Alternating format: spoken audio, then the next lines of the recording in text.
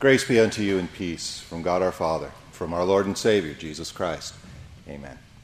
Once again this morning we return to the first book of Kings, chapter 19, beginning in the 5th verse.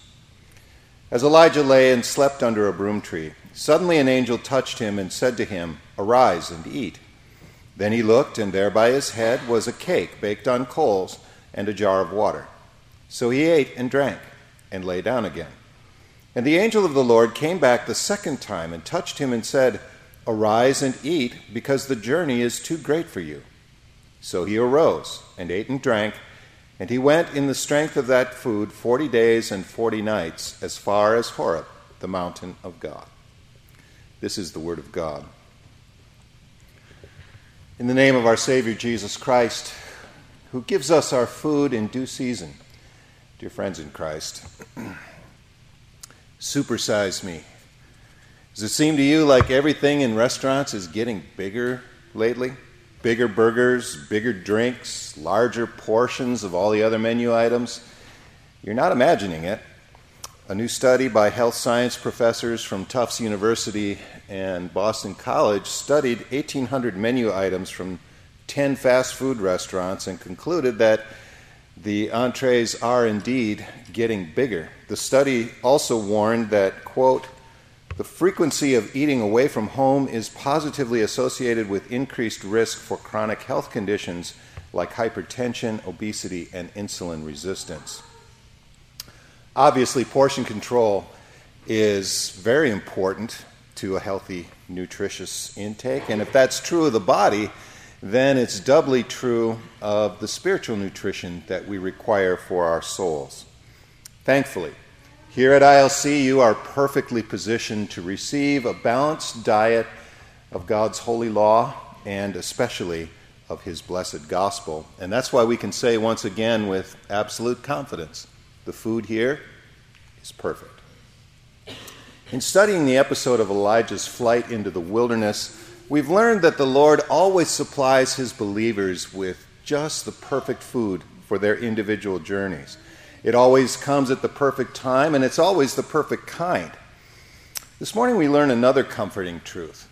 It always comes in the perfect amount. And that's important, because you don't know how much you need. You may think you do. I'm sure Elijah did. Elijah probably said to himself, "Great, I've had some of this terrific bread. I've had a drink. I'm all set. That's plenty. Thank you very much. That's all I need." That's what he thought anyway, and then he lay back down to sleep. But the Lord knew better. The Lord came back the second time and touched him and said, "Arise and eat, because the journey is too great for you." You think you know how much energy you need, Elijah, but you don't. I do, and I will give you the perfect amount. If any of you are runners, and I know some of you are, you'll be acquainted with the way that runners, in preparation for a race, will often do this thing called carb loading, essentially eating carbohydrates to put energy into their muscles that'll be available during the race. And they know exactly how many calories they need to have on board in order to complete a certain length of race. Too few, and they'll run out of energy. Too many, and they'll be weighed down. We as Christians, we don't really know how long our race is going to be. That hasn't been given to us. How far can you see ahead in your life? Maybe dimly down to the next bend in the road, maybe not even that. But it's different for Jesus. He sees your whole journey, every twist and turn included. He sees exactly how far you have to go. He knows exactly the obstacles and the challenges that you're going to encounter along the way. And Christ supplies the perfect food for you in exactly the perfect amount. The most important way you receive the bread of life, of course, is through the means of grace, the gospel in word and sacrament. You receive it when you hear the word preached here in chapel or at church, when you learn it in your religion class or your math or your science class for that matter, when you read your Bible in your dorm room. You receive it in a very special way when you partake of the Lord's body and blood in the sacrament of the altar. In each of these ways, your Lord feeds you with the sweet food of the gospel. He comforts you with the food that your sorrowing soul needs the most. When you come confessing your sins and shortcomings, your flaws and your failures, your wanderings, your waywardnesses, your Lord does not reject you. He does not cast you out. Jesus said, "The one who comes to me, I will by no means cast out." No, indeed. Each time you come to your good shepherd, he takes you gently in his arms. He says, "Fear not, my child. Your sins are forgiven you. You shall not die, but live. I have redeemed you. I have called you by your name, and you are mine, and no one shall snatch you out of my hand." And of course, everything else you need in life is going to follow that most important spiritual food. The writer of the Proverbs offers a prayer that each of us would do well to imitate. "O Lord, give me neither poverty nor riches. Feed me with the food that is my portion." Literally, feed me with food that is appropriate to me. Food that you decide, Lord, not I decide, is the correct portion for me. Our restaurants may be bad at portion control, but our God is not. Everything he does in our lives, indeed everything that he allows to occur in our lives, is precisely calibrated to provide the maximum spiritual benefit to his beloved children.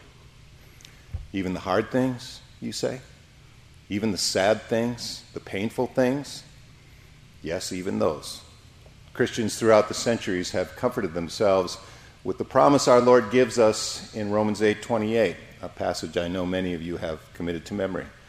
"For we know that all things work together for good to those who love God, who are the called according to his purpose."